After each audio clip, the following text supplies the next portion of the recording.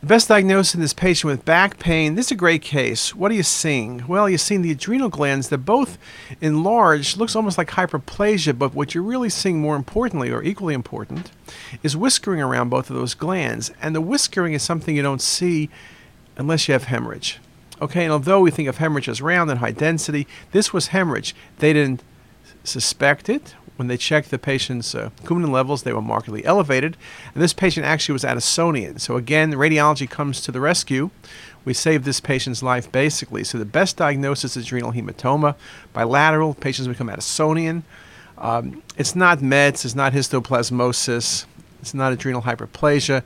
Again, you could think of hyperplasia, but the whiskering really makes it very nice that it is not. So a really nice study, very important examination.